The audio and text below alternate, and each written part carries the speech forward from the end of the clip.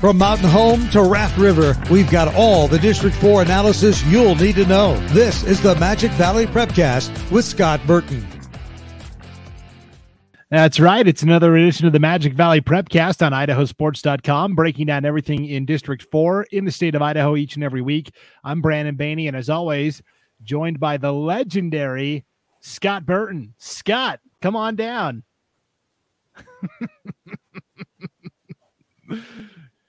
Doing his best Zoolander impression. Again, audio-only version of this podcast at idahosports.com, and wherever you download your podcasts, you're going to have no idea what we're talking about. Video, if you watch the video version of this podcast on the idahosports.com YouTube channel or Facebook page, you will see that once again, Scott Burton has swaddled himself in all of his finest Los Angeles Rams gear as your LA Rams made the Super Bowl, second year in a row that the host stadium for the Super Bowl is going to feature the home team. That is correct, Brandon. And hopefully for the second year in a row, the home team comes out ahead. I really feel like the last kid picked on the playground right now. So just a minute. You look like the younger brother that's trying to be like cool like the older kids, and he puts on his big brother's football helmet and doesn't quite fit. Jeez. Okay, I think I'm ready now. Oh my God.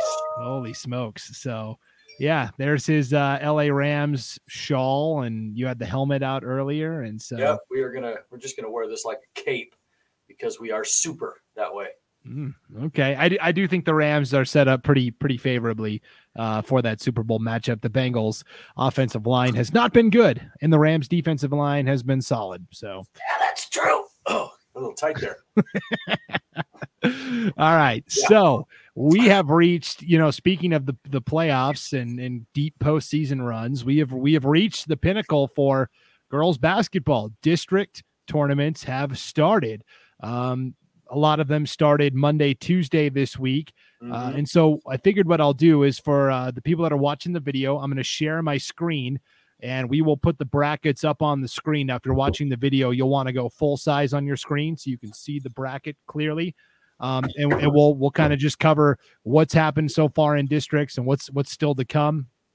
We're recording this on Wednesday, February 2nd. So by the time you're listening to this, things may have changed. Games may have already been played.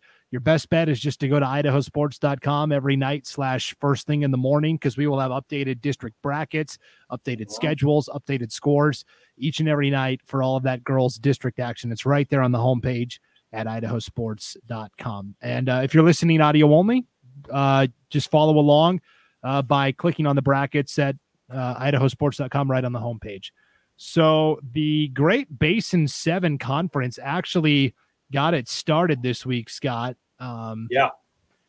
With the play-in game. So there's 7 teams in the Great Basin Conference and 6th place 7 basically. And that was Jerome, the 6th seed, against Wood River, the 7 seed. And the Tigers won that game 53-24. They are now into the bracket. They have to play number 3 Twin Falls tonight at 7:00 at Twin Falls.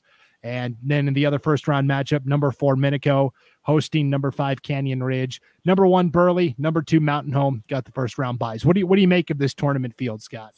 Well, I tell you what, this tournament, in my opinion, could go as chalk as any of the other tournaments. I mean, we've got Burley, who's head and shoulders above everybody else, and it's going to be who is in that second place game. And Mountain Home is legit. The thing that makes Mountain Home so good compared to everybody else is that they've got size. And that's what the teams in this particular conference don't handle very well. I mean, you look up and down, Twin Falls probably is where they should be, the 3rd best seed, but they struggle with Mountain Home because they cannot handle their size. Twin is not a very big team. They're a very well-disciplined, well-coached team, and they've got a lot of shooters, but they just can't handle the paint. And if somehow they find a way to paint by numbers, then they may have a shot, but they haven't been able to do it yet. So looking at this, tournament, Burley, I mean, of course, no injuries for anybody. Burley should cruise. and then it's going to be who is in second place. Now you look at the games that are going on tonight.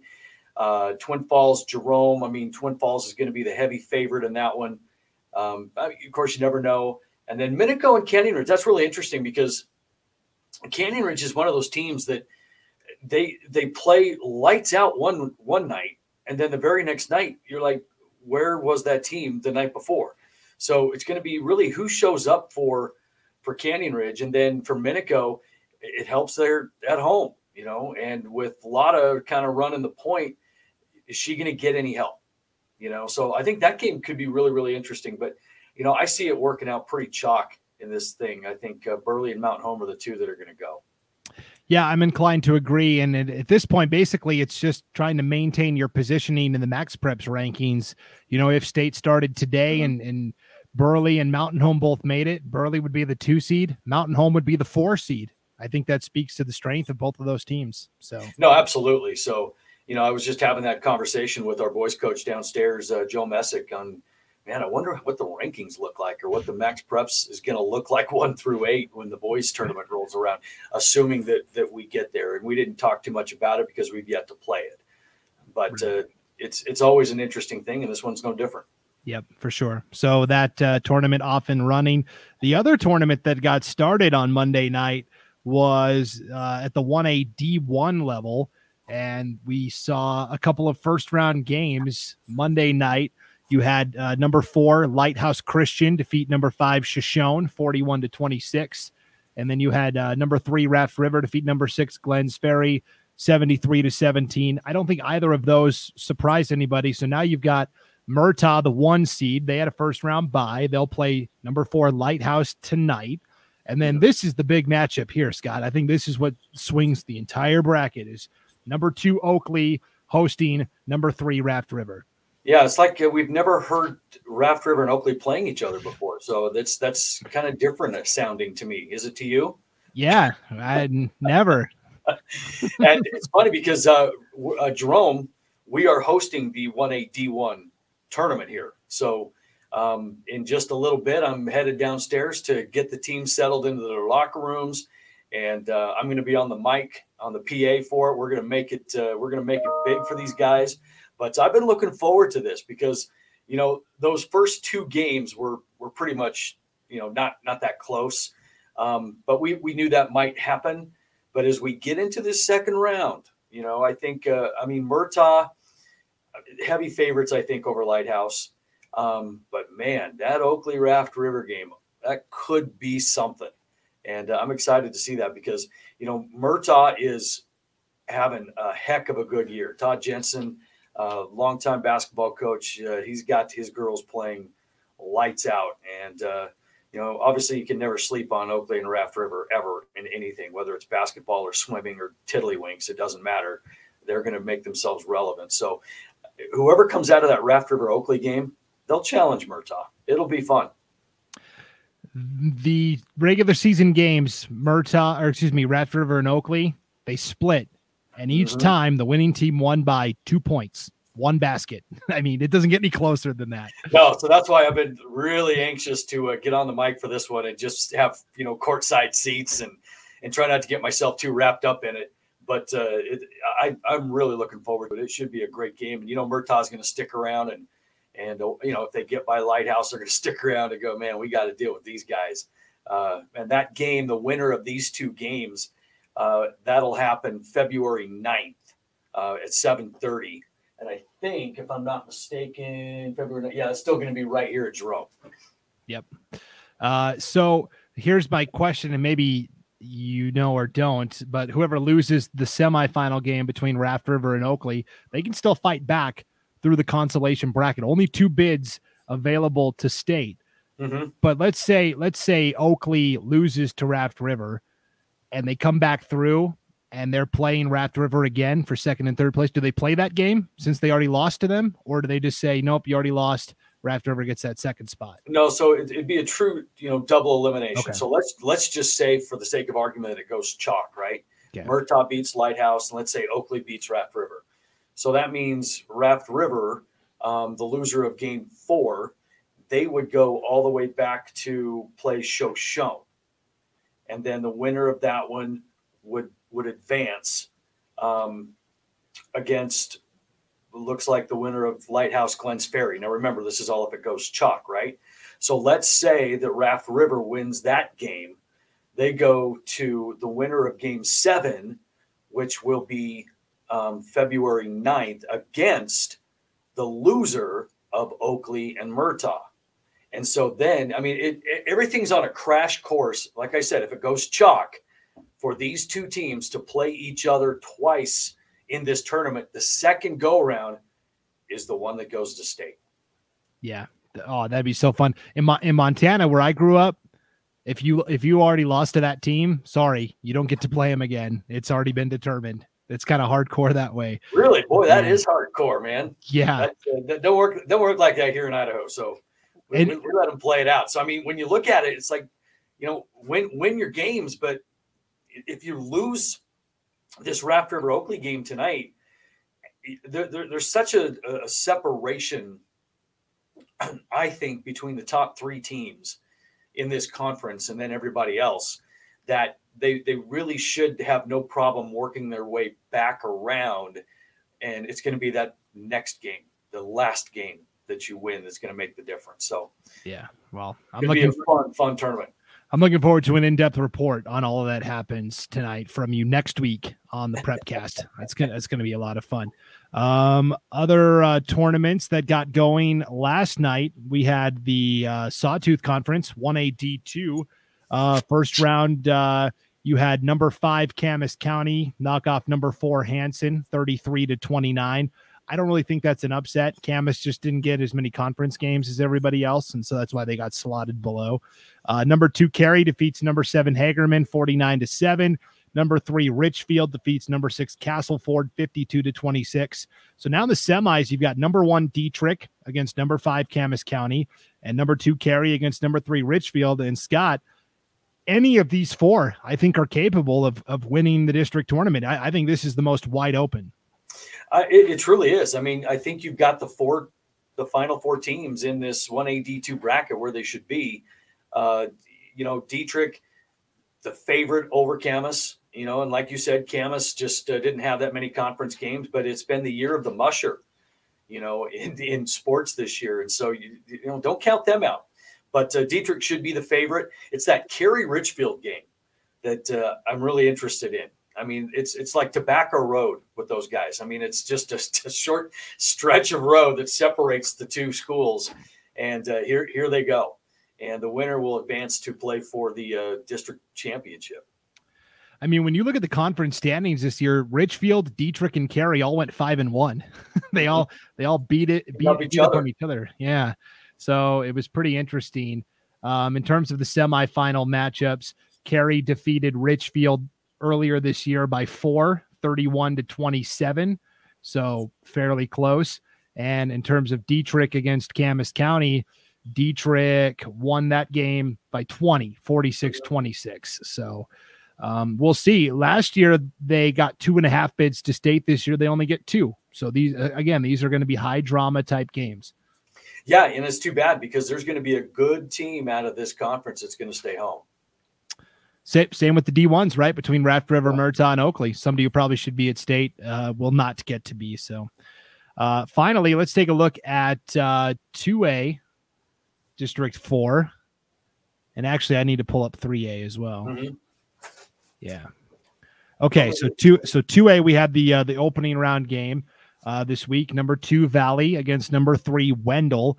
Valley won that game 43-36. They now get to play the number 1 seed Declo. Declo, I think, probably wins this district. There's only 1 bid to state from a 3-team district, but you never know. Yeah, you don't. But, you look at this district, this is the one that probably is the no-brainer, I think. Declo should cruise. I mean, it's a 3-team conference, and all you got to do is be the best out of 3, and Declo's been that way all year. So there's no reason to think otherwise. Yeah, Declo will play Valley Thursday night at 7:00. Winner of that will move into the district championship game. And then also on Monday night, you had the 3A District 4, the SCIC conference. This went chalk as well. Number 1 Filer defeated number 4 Kimberly 51-45. Number 2, Gooding defeated number 3, Buell, 37-22. Kimberly hung with Filer. I was pretty impressed by the Bulldogs, actually. They came up just a little bit short. Filer went undefeated in the conference this year and still looking strong. Yeah, and here we are in that same boat again. I mean, you've got 3 teams that could actually, do something here, but you can't take them all. Filer has been at the top all season long, and I don't see them stumbling against Gooding. I don't. I think it could be a closer game, but Filer, I think, should be able to pull that one out. They've been, tough all year long, and you could tell me how they did in the regular season, but I just see Filer and then Gooding and Kimberly battling it out for that second spot. Yeah, Filer is a team that if you would let them get out and run, they've got so much speed. I'm not sure there's many teams in 3A that are as fast as them. So if you let them get out and run, you're in trouble. If you can slow it down and put them in a half-court game, you've got a shot. So this year against Gooding, they won the first matchup by 2, 60-58. That was back on December 15th. And then in the rematch, January 26th, so not too long ago, they won 56-42. So that's a 14-point victory. So yeah, and that's the thing that you look at too is what was their most recent game, because that's probably more indicative of how the teams have developed a little bit. Early season games are really tough to tell because you're still trying to figure out who you are, and that's why I'm saying Filer is probably, bold prediction here, Filer is the favorite in this tournament, but it's going to be that Gooding. I think Kimberly's going to get by Buell. I mean, I just think they will.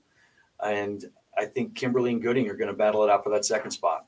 Yep. And whoever takes second will advance to a play-in game against either the second place team from District 5 or the second place team from District 6. They have to play a second play-in game. Second place from 5 plays second place from 6, and then the winner of that has to play second place from 4. So it's just a convoluted mess in 3A basketball for sure. Okay, so that is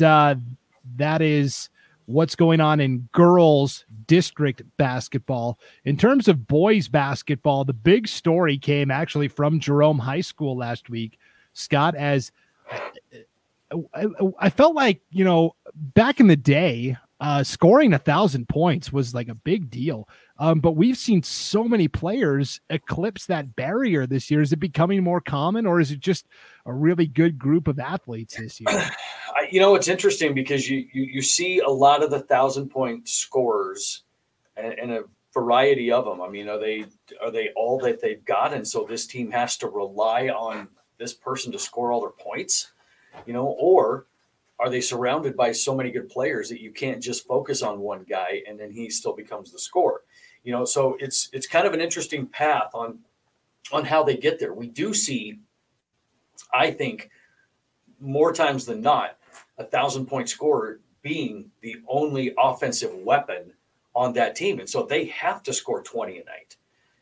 In this particular case, when we're talking about Mikey Lloyd from Jerome, that is not the case, which makes the feat, I think, even more astounding, is because he's got 4 other players on the floor that can score. He doesn't have to score. So he is scoring and sharing the ball at the same time. So that makes your efficiency level that much better because you are sharing your shots with everybody else, and so when Jerome can put 5 guys on the court this year alone that could score, it's really fascinating that Mikey has been able to do this. I mean, as a junior, he averaged just over 17 points a game. And as a senior, he's almost at 18 points a game. So, I mean, he's not dropped off even when the talent around him has gotten better. And so you can't double Mikey all the time. And I think that is helping him quite a bit. And Jerome is so well coached that they just move the basketball. They find the open guy. They've got their sets. And yet Mikey still figures out how to put the ball in the basket. You going to be okay there, bud? I have to keep coughing, and so I don't want to do that over the air. But he's doing it in a number of different ways too. I mean, he can obviously shoot the 3 ball, but he's 6'5", and so he gets inside too, and he's around the rim. He's cleaning up garbage, but he's got a really good rapport with his teammates too, and it's like they know where he's at. And a couple of times this year, Scotty Cook, our point guard, would lead the break down the floor, look over his shoulder, and Mikey's trailing him. Off the backboard, here comes Mikey and throws it down.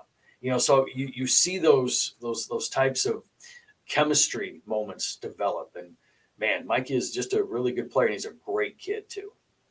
It's really been fun to watch the trajectory of his career coinciding with Jerome's return to prominence, because I remember it 3 years ago. Mikey was a sophomore, Scotty Cook was a freshman, and Jerome was the worst team in the conference. And it was back when it was that huge 10-team conference. They were not very good. And Mikey Lloyd was kind of a scrawnier kid and kind of relied more on just his size. He would post kids up and shoot a lot of threes. And then in the offseason, he really dedicated to working on his ball handling. And, okay, I can catch it on the perimeter and not just hoist a three. I can take it to the rim. I can be a facilitator. And that, I think, in turn inspired all the other guys to elevate their games as well. And so to see now, you add a Skylar Mauer to the mix, and Gavin Capps put on more muscle. So to watch this Jerome program flourish, because I remember still vividly when they were not very good, and it's a lot of the same players, and they basically took it upon themselves to, hey, if we want to be competitive, we got to put the work in, and they have, and now they're the best team in the conference. Yeah, and going back to last year, I mean, their last 43 games, they're 39-4. And so this is a team that is just rolling right now, 17-1 this year, 16-game winning streak. But the other thing about Mikey too is, he's pulling a lot of rebounds. I mean, he's almost averaging 7 rebounds a game. So I mean, he's doing it all. Couple of assists, couple of steals a game. The 18 points. I mean, this kid is all over the place, and he's been a gym rat since he's been this big. And I coached him when he was a freshman, and you could just tell that this kid was going to be special. If he just continued to stay in the gym, he continued to grow, and he did. And then you've got the complement of players around him too, like you just mentioned with Capps and Cook and Mauer and Elison. That starting five is legit, and it's so much fun to be part of that here at Jerome. But, hats off to Mikey. We had a nice little ceremony for him after the game. We didn't want to stop the game or do anything like that, so we had a ball ready underneath. And as soon as it was over and the team shook hands, we stopped everybody before they left and awarded Mikey the game ball. The band stayed and played. And then Mikey took the game ball with his teammates behind him and dunked it. And everybody just went nuts. And it was just a cool moment. And that's something this kid's going to remember. Yeah, he's a true point forward, right? He can bring the ball up, he can lead the break, but he can also bang inside if you need him to. So, yeah, that's that was nice. And the third member of the 1,000 point career club this year from the Magic Valley, Brandon Bethel from Mountain Home, and Ashley Boats from Camas County. So, yeah, that's pretty cool company. Pretty incredible stuff for sure. So, from long careers to things that are just starting out. Girls wrestling, an officially sanctioned sport for the first time this year. And so because of that, we're having a lot of these first year events, and Burley hosted a female only wrestling event this past weekend, their first ever. Yeah. And I talked to a couple of people that were involved with this tournament, and they all just were raving about it. It ended up with 92 girls from 23 teams in Idaho and Nevada. Think about that. That's just a lot of female wrestlers descending on Burley, 92 of them to wrestle. And it's pretty cool because it's got that kind of momentum now. I mean, some schools in this valley have got a contingent of female wrestlers and others don't. But Canyon Ridge is one of those, and they took second. Emmett took first. Canyon Ridge took second. It was some really good wrestling going on, and we've seen it here. I mean, I've been at a lot of the wrestling matches here at Jerome, and we don't have that girls program just yet. So the girls from the other teams have got to wrestle dudes. and there are some tough, good wrestlers out there. So I'm excited to see how this sport grows, especially with the girls and with the state tournament this year. That should be a lot of fun to watch. Yeah, it's really fun to watch because, like you said, some athletes are more accustomed to it and have kind of dove into the deep end of the pool right off the bat because they've been wrestling non-sanctioned the past several years. Some are, hey, it's a new experience and we're trying it out and learning as we go. And so to see that dichotomy too has been really fun on the mats this year. Boys wrestling. There's a lot of seeding going on here too, because they looked at this tournament right here as a huge indicator of how the girls wrestling tournament's going to get seeded this year, because here they all were in the same place. How are they going to do it? And they had some really good performances. I mean, Zoe Fries out of CUNA beat the girl from Bonneville. Ivy Flo of Twin Falls was up there as well. McKeely Townsend of Marsh Valley took fourth at 145. And all of those guys are looking to be district champs in their respective conferences. And so people are going to be looking back at this tournament when it comes time to seed and really putting some stake into this. And, Big Mountain Auction stepped up big time to sponsor this tournament and really provided a lot of what this needed. And they are excited to grow it next year to make it even bigger. Yeah, it's so fun to see this sport blossom before our eyes. Boys wrestling had a huge meet this last weekend as well. The Red Halverson meet hosted by Minico. And this to me was a really good preview of how the 4A state wrestling tournament's going to go, because you had all the big players there, right? You had Minico, Jerome, Nampa. I believe Blackfoot was there. Blackfoot always carries good numbers into state. And Nampa won the team title for the first time in over 30 years, Scott. So that was pretty exciting for the Bulldogs. Oh, absolutely, but not surprising. They took the state runner-up last year in the 4As, and they were bringing back some pretty good pieces of that team. And so you knew that Nampa was going to be in the conversation at the state tournament and every other tournament they went to. So it's not surprising that the Red Halverson was something that they succeeded at. But a lot of these teams are looking at this particular tournament as kind of the precursor to state, because state is just around the corner. How are you going to function in this type of environment with some of the best wrestlers here? So this is a time for you to kind of, put your foot down, create a little swagger, put some doubt into your opponent's mind, and show that you can handle a stage that's going to be, not venue-wise, but wrestler-wise as the state tournament. And so, a lot of these teams come in here to the Red Halverson taking it very seriously, especially when they've got teams at full strength. Now, that's kind of the other part of the puzzle right now is it just seems like it in wrestling more so than anything else, that a lot of these teams go to these tournaments not at full strength. And so you may not get really what this team is indicative of doing, because you're going to have kids that are out with COVID. You're going to have kids that are out with grades because they had a really bad week or whatever the case is. So more and more, I mean, we've hosted all these tournaments and I've been to all these tournaments and I talked to all these coaches. Yeah, we're missing 4 of our top wrestlers. Yeah, we're missing our top guy. We're missing. So you get that quite a bit. Just don't let it happen at district and state. Yeah, and sometimes it's kind of like track and field, where if you've got a really elite wrestler on your team, he might opt to go to a big, regional meet in Washington or Utah or something like that to compete against real big time opponents. Or sometimes, your 3 or 4 best guys will go to Oregon and compete in a prestigious tournament there. So you're right. Not every team always has their full squad. Minico took second in the team standings. And where did LeGrand, Oregon took third. Where did Jerome finish? Jerome finished sixth. Sixth. Okay. Which was a little bit. It was quite a bit below par for them. But they did have 6 wrestlers in the top 6. But, the big players were in the top 6, especially in the 4A. Nampa, Minico, Blackfoot, Jerome. I mean, those are the ones that are going to be fighting at the state tournament.